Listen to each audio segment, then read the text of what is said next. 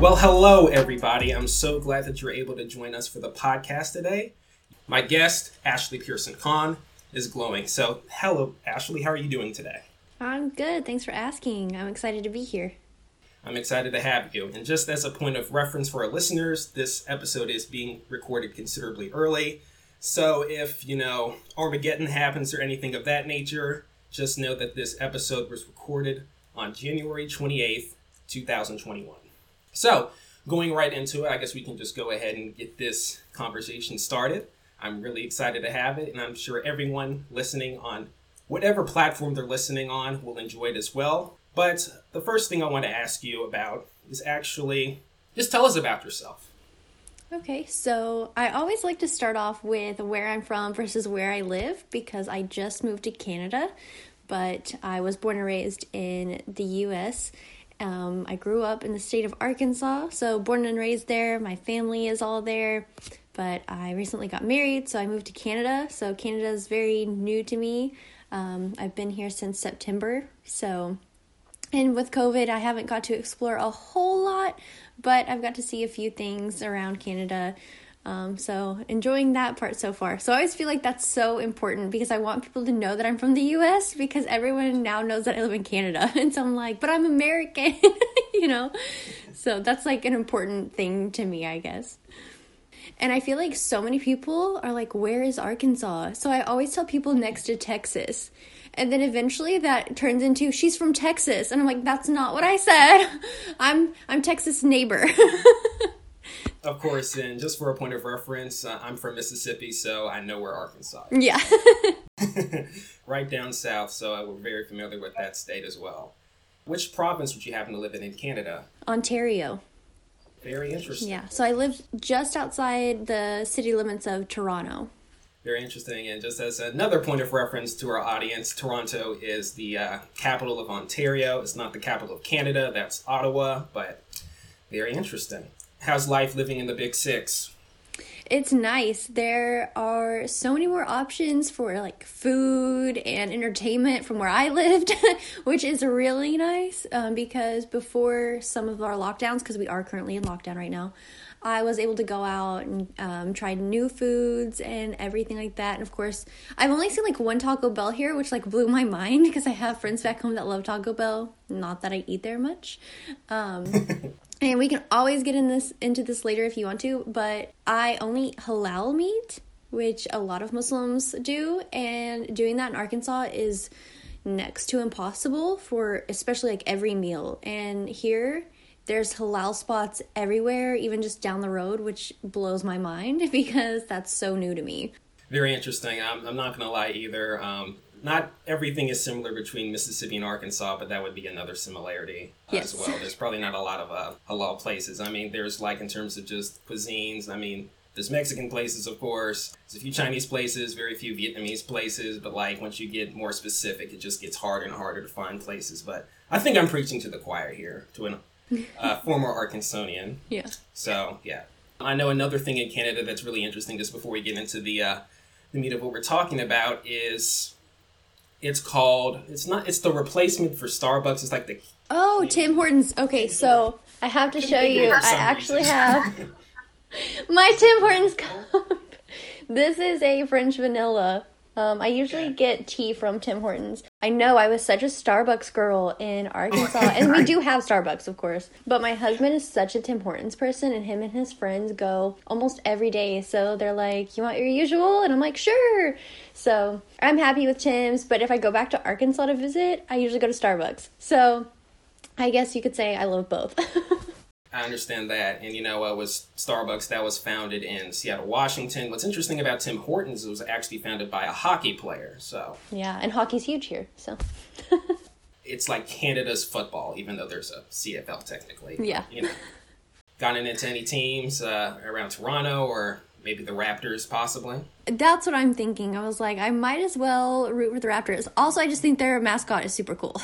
Like, who doesn't love that? I definitely cheer for them. Yeah, I completely understand that.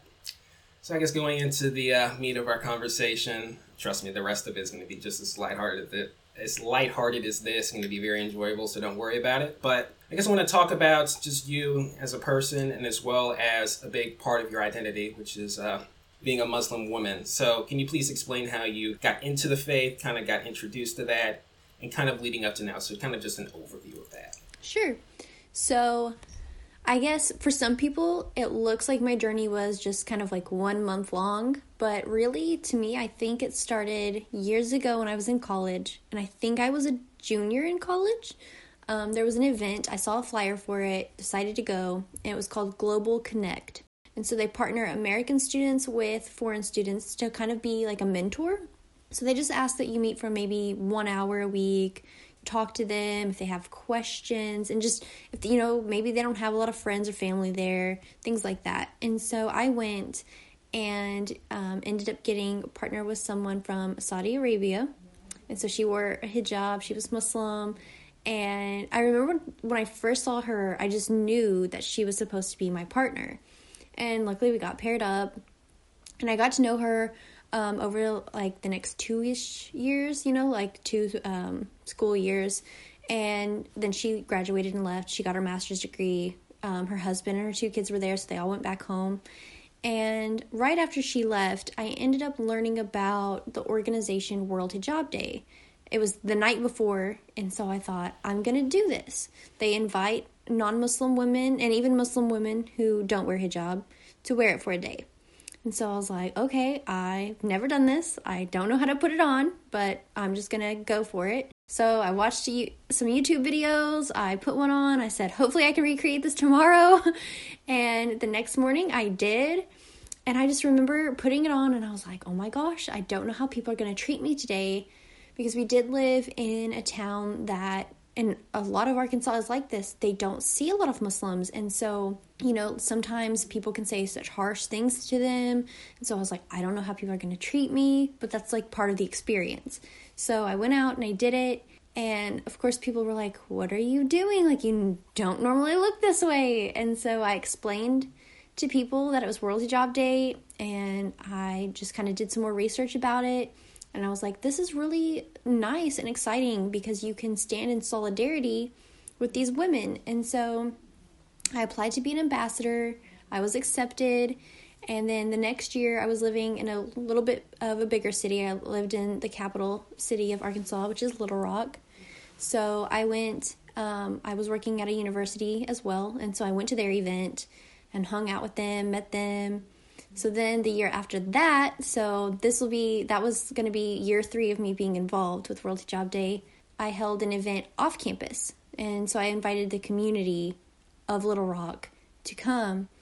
And I had the help of some women from the Islamic Center. I also went to churches with them because they give out scarves and just talk about why they wear it with other women of faith, typically Christians. And so by the end of it, I told them, I said, I will miss hanging out with you guys. You have been so nice. And I was becoming friends with them. So I said, maybe I'll come visit during Ramadan. So as I was thinking about that, I knew that World Hijab Day did a 30-day hijab challenge. And I hadn't done it the year before because I was so worried about trying and failing. And I was like, I don't want to do that because then I'll feel like I let them down. So I thought, I'm going to do it this year.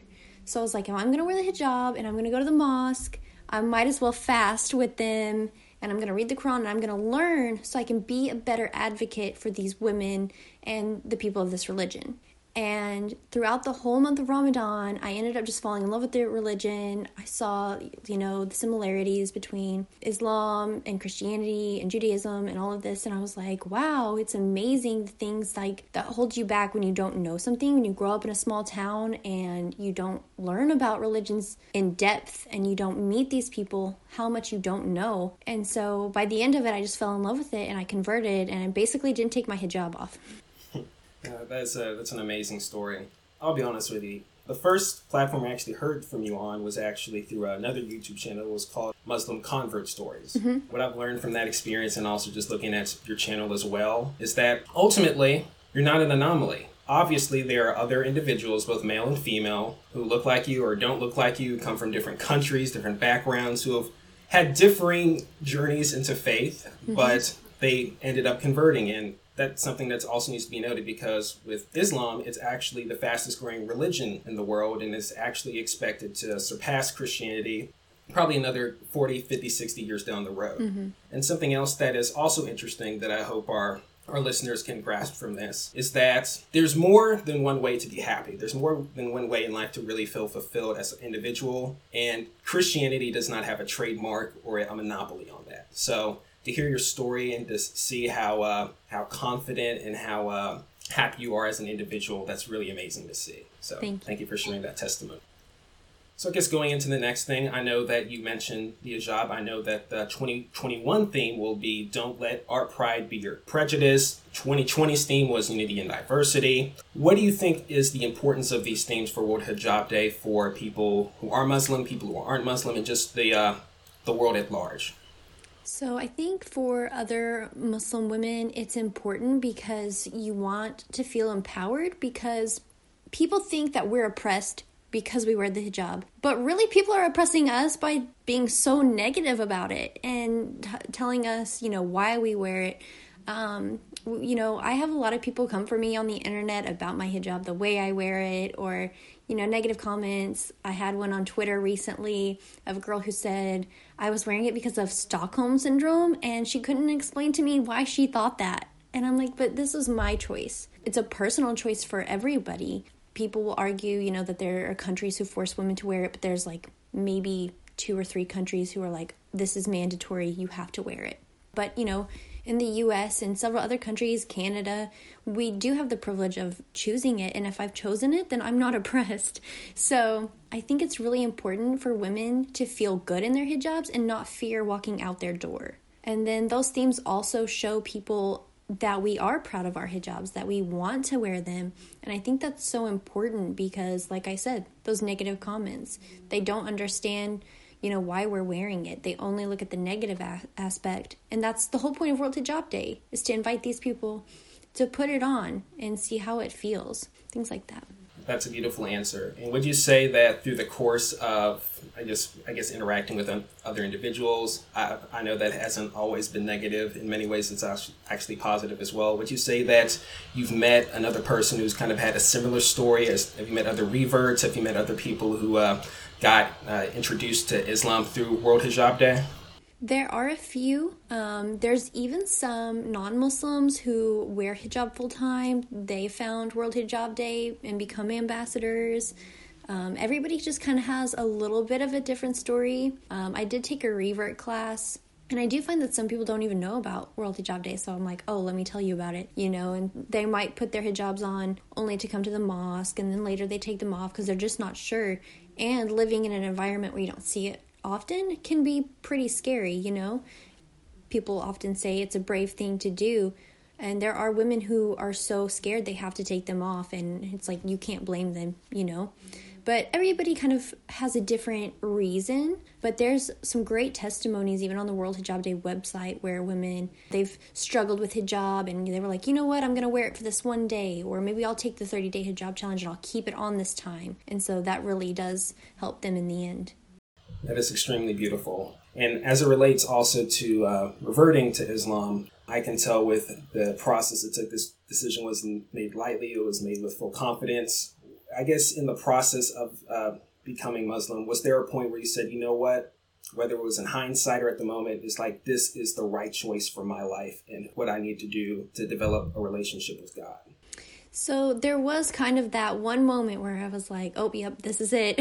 Because throughout the month of Ramadan, when I was studying, I think about a week into it, I could feel something starting to change. Like you just have this feeling like, oh, life is changing. And one of the things that held me back was what my family would think because I would be the only Muslim. And the way that the media portrays Muslims sometimes is very negative. But I kept telling my family, even throughout the years as I had Muslim friends, after throughout college and beyond, I was like, Muslims are the nicest people I've ever met. And eventually, like, every now and then, one of my family members might meet one, or some of my friends, and they're like, you're right, they really are the nicest people. So as I was studying, and Ramadan came to an end, I was sitting at a table. Everybody was praying, and I was watching a few purses for some people who were praying, because I was one of the few who wasn't. And I'd already asked my friend to teach me, because I was just very curious. You know, it's a very different way of prayer. And so I was reading the Quran, and I was actually reading the part where God was talking to Mary about having Jesus and all of that. And I was just like, this is such a beautiful thing that our religions, like Christianity and Islam, are so connected. And I just felt a sense of peace. And this lady comes up to me, and there were a lot of people who didn't realize that I wasn't Muslim. And so she said something to me, and I said, well, I'm not Muslim yet. And she said, why do you hesitate? And I just didn't have a good answer anymore. I was like, I've thought about this for a long time. And so I was like, I'll tell my mom first and go through those motions. But I text my friend right away, and I said, I want to do this. When can we do this? Where should I do this? Type thing. And I was like, I'm just ready to do this. So it was just that moment of, I don't even have a good reason to not be Muslim anymore, because I had fallen in love with their religion so much. And I know you mentioned your mother just before we really went into the nuts and bolts of the interview, and I know you did just now. How was her reaction? My mom has always been really supportive of me. For a lot of the beginning of my life, it was just me and her before she married my stepdad, who to me is dad, because he's been my dad since I was 5. So it was just me and her a lot. And so we've always had a special bond. And so she's always been very supportive. And so she said, I'll support you. I'm worried about the rest of the family. And I was too. But she's like, if this is something you want to do, then that's your life, you know. And she's still Christian. So, you know, it still worked out. Sounds like a great mother. Yeah, she is.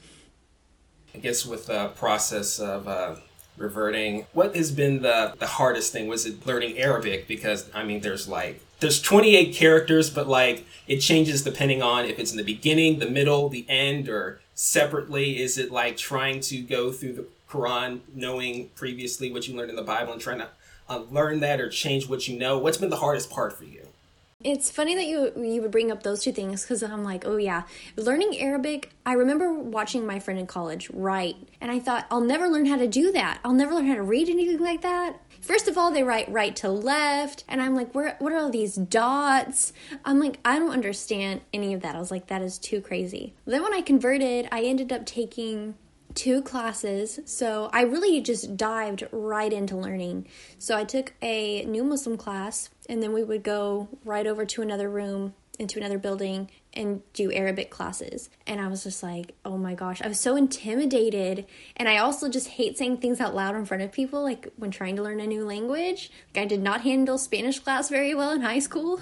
Honestly, the alphabet came very easily, and I ended up doing lessons with a friend beyond that as well. And then eventually it just turned into doing it 1 day a week at the Islamic Center. And so I was like, learning the alphabet wasn't too hard. I'm a bit slow when it comes to reading it. It is difficult, but it wasn't as hard, I think, as I imagined. I do sometimes, I'm like, oh, I remember this story from the Bible, and it might be a little bit different in the Quran, but I'm like, I'm so glad some of the people are the same. But of course, like in Christianity, people say Jesus, we call him Isa. You know, there's a few different things, but for the most part, you know, there's a lot of similar stories, so that was helpful. I think one of the hardest things was telling my family, because I was so nervous, and that was a roller coaster ride of support, and then you could tell like uncertainty from them. But luckily, you know, they accepted it. It wasn't like anybody was like, you're not coming to my house anymore, or, you know, like you're not welcome, or, you know, we don't want to see you anymore, because I was really worried that would happen, but it didn't. So I think just being a practicing Muslim and being a good example is something that you have to be aware of all the time, especially because you just never want to be, I guess, a negative example out in the world. So like when people get road rage or something, I'm like, I can't get road rage. I can't make hand gestures at people because I'm wearing my hijab. I have that outward appearance of a Muslim. And so like I have to be like the best person I can be out there because I'm representing a lot of people. And so it's just learning all the things that you need to do and like just practicing to the best of your ability is challenging because it's a new faith, learning how to pray and pray 5 times a day. But it's also such a beautiful thing, and, it's a new lifestyle. And for me, it's a better lifestyle than ever before. Perfect. That sounds amazing. Something I've done this year this is actually my second attempt. I actually started reading the Quran again. Something that was kind of interesting was when I was a senior in high school, the first experience I had with that was my brother. He actually went for a U.S. history or world history AP class he had. He went to an Islamic center. He got a few materials, copy of the Quran, a DVD that had a recitation in Arabic and English. And I remember when I played that DVD for the first time, I got through the first surah. I was like, okay, only 7 verses. Okay, let's go. And then I went to the second one, and it's like, it was first, the recitation was, sung in Arabic, and then it was English. And oh my goodness. I was a week in, and I was wondering, how long is this, I guess, the equivalent of chapter? Because it's taking so long. And then it got so frustrated. It's like, you know what, I'm just going to have to look at other books. And then what I did was I decided to pick it up again at the start of this year, and I found out that I think was around 276, I believe it's pronounced ayahs. So that was absolutely crazy. But it gets shorter, it gets progressively shorter as you read further in the book. And I will admit, I'm also reading it alongside the Bible. This is the second time I'm reading the Bible, and I must say there are some differences. It's interesting to see some concepts.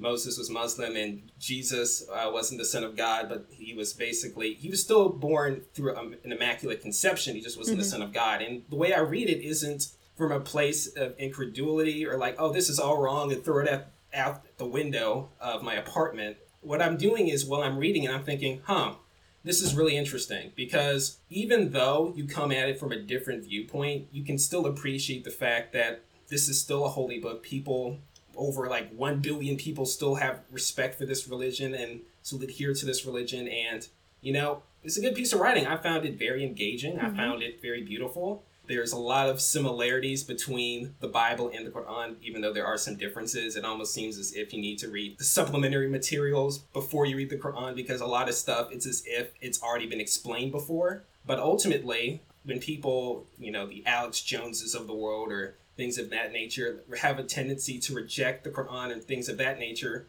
if you think about it, and what I've discovered just 11 surahs in is if you reject the Quran, you're essentially rejecting the Bible too, just because there's so many things that are just ingrained into both books. And I think that's just something that a lot of people don't understand. Yeah, the connection is quite surprising, if you haven't ever just picked up a Quran before, and then it's oh. And so it's really good that you kind of reading them both at the same time. And I do feel like, I agree with what you said. Sometimes you have to have something extra when you're reading the Quran. And so last year during Ramadan, I actually watched a series where they kind of break it down. And so that was nice. And he would tell you, the videos would go live at 5 o'clock in the morning, and I was not, of course, watching them live. But every now and then he would be like, hey, go read this before we talk about it. But then he would break down surahs and everything like that to talk about. And someone asked me one time, and I get asked this every now and then, they're like, how do you handle, I guess, and I'm trying to think of a good word for it, the strong language of the Quran? Because there are people who take out certain sentences that sound really terrible. And I'm like, but you can do the same thing with the Bible. The reason that it can come across as harsh is because it's supposed to be as clear as possible. But something I do love about the Quran, and I try to, I think, tell my family this in the beginning, is the Quran will tell you when it says the believers versus the non-believers, the believers are Jews, Christians, and Muslims, because they all believe in the same God. So little things like that, yeah, they just kind of blow me away sometimes. The thing what I've noticed is, especially when it talks about Christians, it seems as if, this could obviously be misinterpreted, I feel like what it's trying to do is it's trying to say with the way Christians see Jesus, it's almost as if they're not mad at them. They almost feel bad for them in a way, because it's not as if it's going off of this is a complete falsehood, but looking at it at the lens of a Muslim or even someone who's Jewish, because this is really something just exclusive to Christianity, what people believe about Jesus. It almost seems as if it's a misinterpretation of who Jesus actually was. And as I was reading and I looked at it at that viewpoint, I'm thinking to myself, okay, trying to read this objectively, trying to look outside of the lens of someone who is Christian.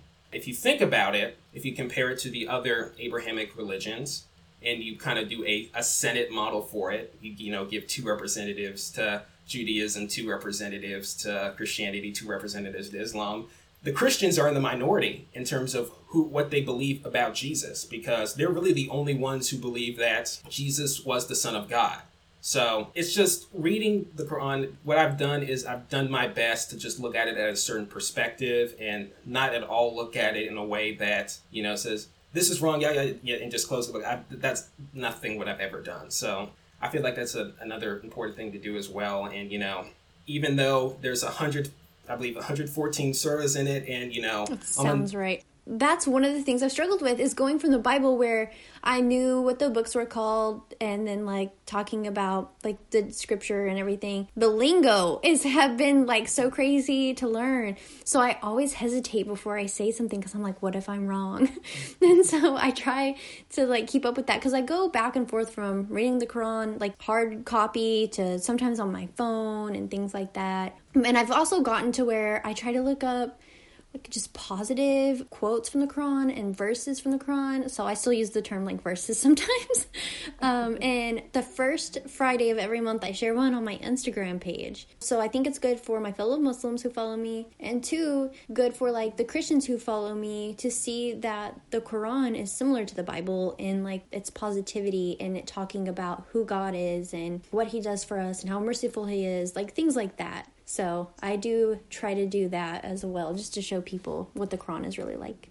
Of course, and just during the course of this conversation as well, if I mispronounce anything, don't feel awkward. Just let me know. I'm trying to learn as well. Just try to be a more informed individual, so don't hesitate. No worries. There are still times I've pronounced certain words 2 different ways, because I'm just how is this supposed to be pronounced? And sometimes people say it 2 different ways.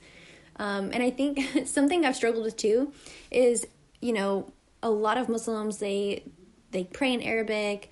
Some can read it, some can't. Some can read the Quran in Arabic, but still not quite understand it. They just can hear the beauty of it and things like that.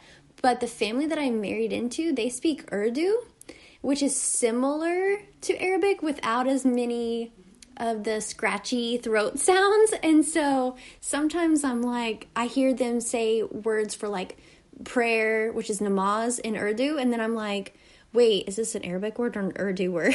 So I've learned a few different words, and they're in different languages, so no worries there. Even though I would say that Spanish, I know you mentioned that earlier, I'm trying to learn a little bit of Spanish myself, is definitely a complicated language, especially with the speed. At least the subscript isn't too complicated. So, I'm sure, as you were indicating, it took some time to read, but, I can tell that it's a sort of process that, it gets better with exposure, it gets better with studying, a lot like learning any other language, so.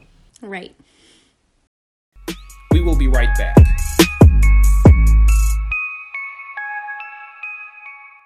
Hello everybody, I hope you have enjoyed the show thus far. In the bio, you will notice that I have posted 2 links. One is a link to my local guide profile. I'm a freelance reviewer for Google. My 60 plus reviews and my over 500 photos have been seen by over 3.5 million people. I even have a couple followers now. I have done reviews on sporting venues, restaurants, theme parks, airports, and more across several states.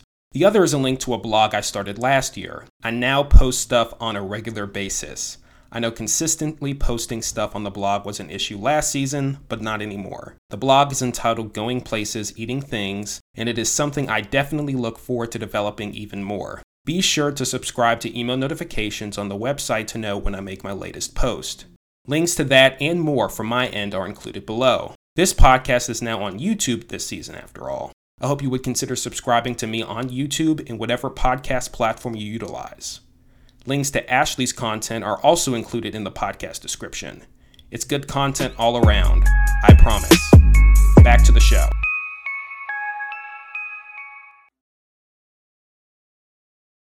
Is there anything that you would like to say, that a call to all the haters, quote unquote, that you would like to say to people who question your platform, question your decision making, no matter in any context. If you like to say something in that regard, just to those listening. So whenever I think about it, I'm like, we're all people. And, people look at me and they think that I didn't make this choice myself or that I'm from somewhere else. And I'm like, I'm just a person who's open-minded. And especially like for people who live in the United States of America, a place that is supposed to have freedom of religion, people act like unless you're Christian, like you should get out. And I'm just like, but we're all people and we're not hurting you. And I understand that like 9/11 caused a lot of people in their minds to really hate Muslims. But I tell people all the time, and I told my family this, a true Muslim would not kill someone. They would not have done what those people did, things like that. Because to kill a person and be a Muslim, that's the equivalency to killing a civilization. And so, in like God's eyes. So that's something like I feel like Muslims are just really peaceful people, and the media has just torn the reputation of Muslims apart, torn the reputation of the Middle East apart, because they see that as a place where that's where Muslims come from, that's the only place. But Islam is the most accepting religion. It doesn't matter, race, your ethnicity, your age, like nothing where you come from, it doesn't matter. You can be part of it. And so I think that people just need to realize that we're all human. Like, we're all on the earth together for a reason, right? If especially like Christians, they're like, we're all the children of God. But so you can't treat your Muslim neighbor a certain way, like a negative way.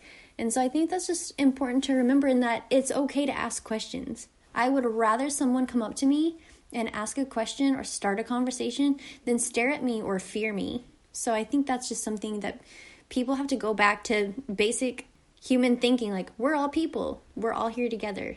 I'm not here to threaten you or even, like, push my religion on you. Like, you believe what you believe. We all have different beliefs in everything.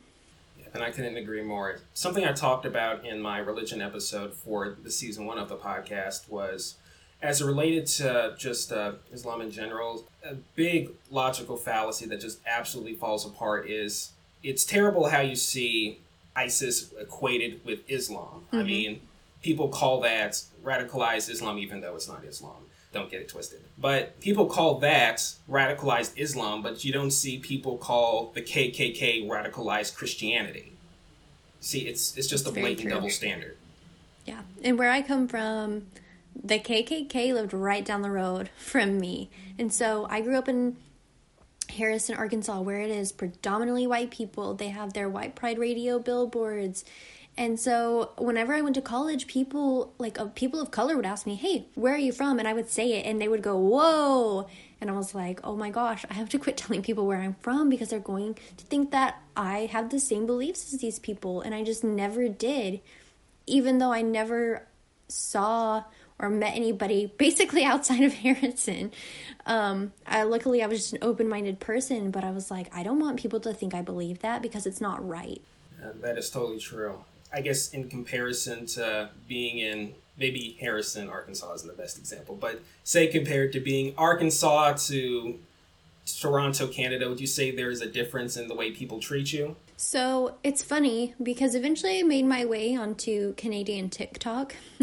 I every now and then scroll through TikTok. I'm not huge on spending a lot of time there. I see one of two videos, things that Canadians are supposedly scared of, including bears and random animals when they're really apparently afraid of geese because there are a lot of geese here and they will attack you. And the second one is that they're too polite. And from what I have seen, like of people, they are very nice and it's very diverse here. So there's a good Muslim population, but then you have like people who are outside marching for like anti-mask rallies and things like that. So there's definitely a variety of beliefs here. There are areas and like anywhere else where they're probably not going to be as accepting, but for the most part, it's definitely a lot more open than Arkansas or even lots of places in the South.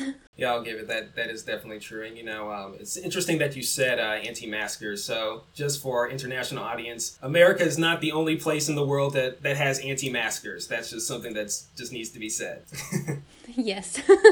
Hopefully the dealing with that hasn't been too terrible. It's been okay. When I first got here, my husband and I were out. We had our masks on. And there was this huge group of people, and he goes, I think they're anti-maskers. And I was like, well, it must be because they're in a very large crowd marching together, and they are not wearing masks whatsoever. So that was really the only thing I think I've seen here that was kind of like, what? Because I wear my mask everywhere I go. But for the most part, like I said, like everybody's like so nice here. But we have been in lockdown for a little bit now. I've only been back from Pakistan for 2 weeks from our trip, so 2 weeks tomorrow. So we've been in quarantine, and the whole Ontario province is on lockdown, so we can't really do too much anyway.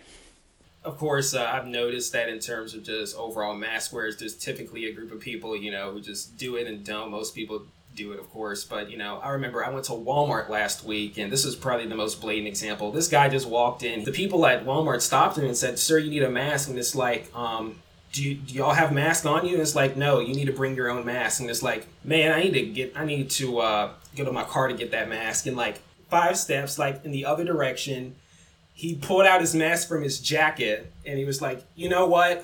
Yeah, I'm gonna go ahead and shop in the store now. And then it was so blatant, I like went to the people who had to deal with that, and I was like, look, I'm so sorry y'all have to deal with that like on a constant basis. That's just terrible.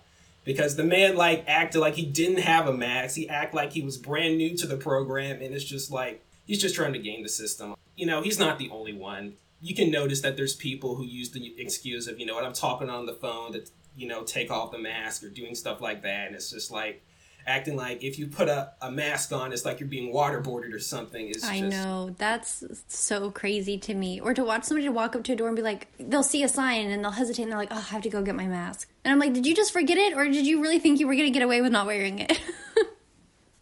We will be right back.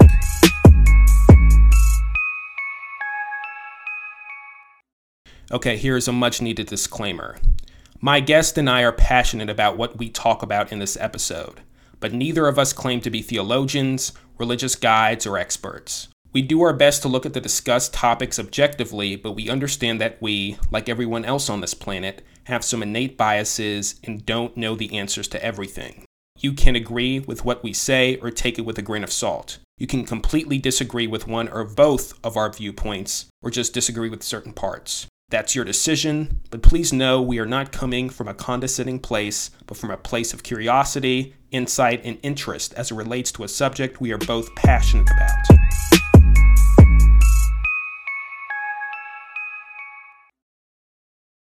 So I guess another part of you as well, another part of who you are, is you're also a content creator. So would you like to go in a little bit about that?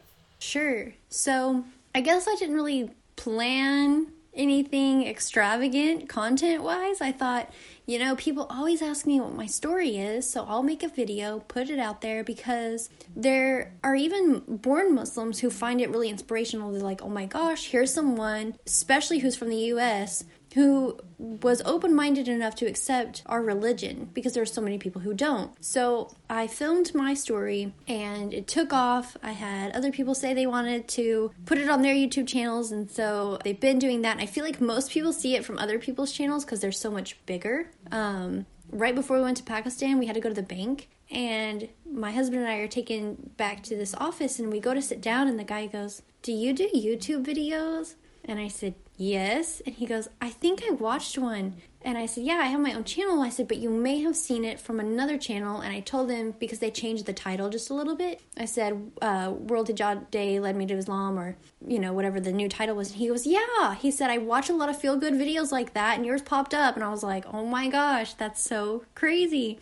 And so I'm like, there are people who sit and watch these because it makes them feel good. And then I thought, well, maybe I can make some other videos that'll help new Muslims like who are reverted, and then non-Muslims. So I did like a video for the struggles that reverts go through, going through Christmas as a revert because your family might be celebrating and you don't. So how do you go about doing that? So I kind of mentioned how I go through that.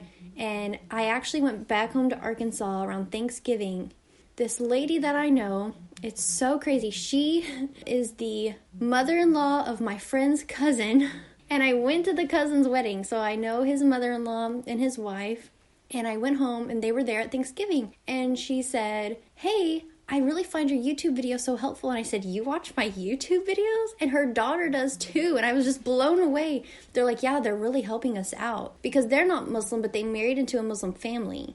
And so I was just blown away. I was like, okay, so these are really helping people understand no matter what side you come from. I'm hoping that they can be helpful for born Muslims to help reverted Muslims, and then the non-Muslims to help better understand Muslims all around. And then I've done a couple of travel vlogs so far, just to show people, if they can't get out or, you don't have the means to travel, like, hey, this is what you can do, or get ideas for your next vacation, things like that, because who doesn't love to travel, So I just do little things like that, and it's been a lot of fun so far. Yeah, but I can definitely tell with your videos, you've definitely had a lot of fun as well. And something I've noticed as well is when you talk, you give this persona that, hey, I've done some research on this. I don't know everything, but I've done research on this, and I'm open to listening to other people who are more experienced than me talk about this subject and give their input on how my journey led me to this point. And, I notice how you're so open about that and talk about that, and you've really fostered a great community, especially on YouTube.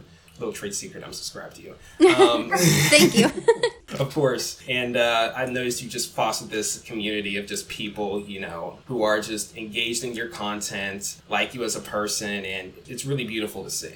Thank you. Yeah, sometimes I get comments where they're like, "Oh, can you recommend this?" or "What about this?" And I'm like, "Well, I'm actually still reading about it. I'm still learning about this." So yeah, I'm pretty open about, like, I don't know all the answers. And I do have people come to me for advice. They're like, "Hey, somebody wants to know about Islam. Where do I start? What do I say?" And I'm like, "Well, here's how I was approached. This is how I asked questions and things like that." Because whenever I was first learning, I really didn't turn to YouTube too much. I was so afraid that I would learn something that wasn't true. So I asked a lot of questions in person. And then with COVID, it's been hard because we're all online. And so I encourage people, I'm like, if you want to reach out to me, that's great. If I don't have all the answers, I know people to ask. So, I'm always going to be learning. I'm never going to know everything 100%. But, that's why we have communities. That's why we have mosques and churches and things like that. And we all get together so we can learn from each other. So hopefully I'll keep that going. I really do think you should. And with resources, there's definitely a whole bunch of great resources out there as well. One person and a mom that I found actually last year that I found really interesting, I don't know if you've ever heard of him. His name is Omar Suleiman. I've seen several of his videos, and he's just a great guy. He's filled with a lot of wisdom just about life in general. And, I just fell in love with him just instantly when I saw him at the really a round table of 3 different teachers within, Judaism, Christianity, Islam. I can share that video if you're interested in it. But, obviously, there's definitely just a lot of great resources to use. And just in the process of, just looking at other channels, looking at, random videos, I found out that David Chappelle was Muslim. I did not know that. I learned that recently as well. And, I actually found out some more about Islam through, salutations and greetings, things of that nature, actually through a children's show. It's kind of like I guess you could say the Muslim version of VeggieTales. It was Omar and Hannah. I don't know if you've heard of that. That's also been extremely helpful and kind of entertaining, too. They kind of bully the dad, kind of like, Peppa Pig in a way. But, that's also been very helpful. And, even from a person who's from a different religion or a different ideological set, there's really nothing wrong with just looking at a different set of values, a different set of religion, just to become a more informed individual. There really should be no pride in ignorance. And even though it's impossible to know everything, the least you can do is try, or at the very least, learn when you are corrected, or learn from just trial and error. Yeah. My husband, he always says, Ashley already knew how to pray. She knew a lot of things, so I haven't had to really teach her a lot. But every now and then, I'll ask him I guess, interesting, but in somewhat ways simple questions. I asked him something about how I've read where heaven, you can enter, there's 7 different areas to enter. One of them you might enter if you fasted a lot or if you did this or that. And I'm like, so how is it determined which door you go through? Because I fast during Ramadan, but then I might do something else. So, I guess it's up to God which door you go through. And I was like, I imagine if you fast, that door you get to go through probably has lots of food, So I ask him those really inquisitive questions every now and then. But I definitely know who Omar Suleiman is. He's a great scholar. Very nice guy to listen to. I really love his series. He does a series about angels, which is really awesome. They're really short little clips, all less than 10 minutes. And he did a little series, I think, last Ramadan with that. I listened to a couple of videos recently. I think that was just yesterday. He is doing a little series on, it's I think called Those Left Behind. So it's, when people experience death, it's you go to the funeral and it's what happens when I dream about a loved one who's passed away, or can that loved one hear me when they're in the grave, things like that. And so he does a really good job of explaining things. He keeps them in short videos, but yeah, he's very, very knowledgeable. And there's also another scholar, Yasser Qadi. He has done a few sit down talks with people of other faiths. There's a Christian guy, and I do not know what his name is, but I watched a couple of their videos and they have such good conversations. I can definitely share those with you.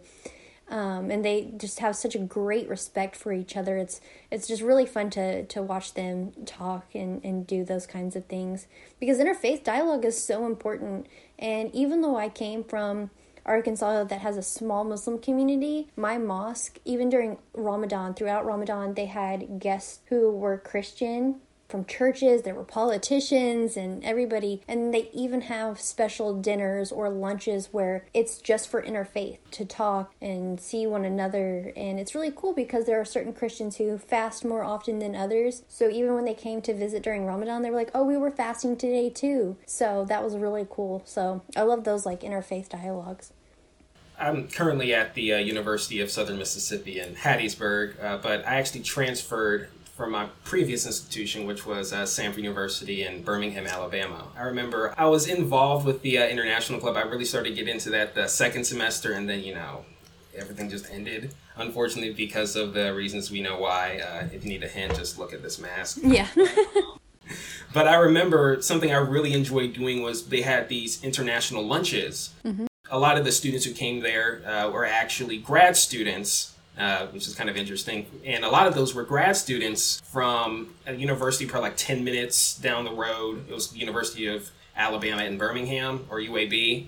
And so they brought students from over there who were grad students. And essentially what they were doing was they just ate. What they tried to do is they got a bunch of different people from different backgrounds, different faiths. And, something I found that was very interesting about the approach they took was they made sure that everyone's dietary needs were met, made sure that if their religion said don't eat meat, they didn't eat meat, if they made sure there was no pork, things of that nature, made sure everything was actually authentic in terms of cuisine, so they didn't skip out on that. And, that was always very fun. I got connected to a lot of great people through that organization, and, obviously I'm in a different chapter in my life now, but that is something I definitely remember very fondly and I really enjoyed. I've seen something similar at the university that I used to work at. We had a employees health and wellness center, and the guy in charge there, he had some international students. I don't even know how they all met, but they were mostly grad students as well. But he ended up organizing a Friday lunch, and they would all just get together, and a lot of times the students would make food from their countries, and we would all sit around and eat. Because I'd go to do, there were massage chairs for the employees, so I would take a 15-minute break and go use that. And so he would introduce me to these students, and then I got involved, and I was like, I'll eat lunch with you guys. I got to do that a couple of times. Until a lot of people may know or don't know. For Muslims, Friday is like a Christian Sunday. So eventually it was during time for prayer on Fridays, and so I would go to the mosque or try to pop in and say hi to them real quick. But I love little things like that, Usually it's the small things in life that mean the most. And so lunches like that, those are really great. They really are. as we approach the closing of our conversation, which has been absolutely just life-giving and just amazing. Is there anything that you would like to highlight or talk about that we haven't talked about, or just something you want to delve further into? Not that I can think of. It's been a great conversation, and that hour went by really quick. I always love, talking about religion, especially with people who are open-minded. It's, like I said, that interfaith dialogue. I mean, that's basically what we're having. So, yeah, unless you have any other questions. I'm going to say one more thing. I know you mentioned just some people that you're going to share with me as well. I'm definitely looking forward to that email. One person who's from Mississippi, his name is Albert Tate. He ended up moving to California. He's a Christian pastor, but something I just found really interesting about his message is like every time you listen to a message, it's just like, he's just spitting hot fire. He has like in the beginning, he has this custom song he plays, and he like responds to people like, "Hey, good morning, Cheryl." He just does that every time. It's so interesting. So I think you'll find that very interesting as well. So I guess we can just do a little bit of sharing of resources and For sure. That sounds good. But hey, listen, Ashley, this has been an absolutely amazing conversation. Obviously, when I acquainted myself with you, I was just this random college student on the internet, and you had no idea who I was. Hopefully the supplementary materials helped display the type of person that I was. But ultimately, just as I thought, this was an amazing conversation. So I want to thank you so much for joining me today for this first episode of the podcast. Thank you. I'm honored to be the first one for the new season, and I wish you luck with the rest of it. I'm really glad that we got to sit down and have this talk, so thank you very much. Thank you so much for tuning in to the latest episode of the podcast, and thanks to Ashley Pearson Kahn for joining me today. If you like what you listen to, I hope you would consider subscribing and even jumping over to YouTube to see our conversation in video format, albeit over Zoom. That is a new platform for the podcast this season, and I think it will only serve to enhance the experience of the podcast. Though we do have some notable people returning to the show, I am also branching out to talk with some other associates of mine, as well as even completely new acquaintances. I'll even add a preview of what's to come for the next episode shortly. But even as new things are incorporated, some things will stay the same. This podcast will continuously seek to improve itself, and I will be just as receptive to my audience this season as I was last season. The audience this season will inevitably become larger, but you can also help with that. Share this podcast with people you know, and please look at the blog and local guide profile that I talked about earlier. As always, stay prosperous.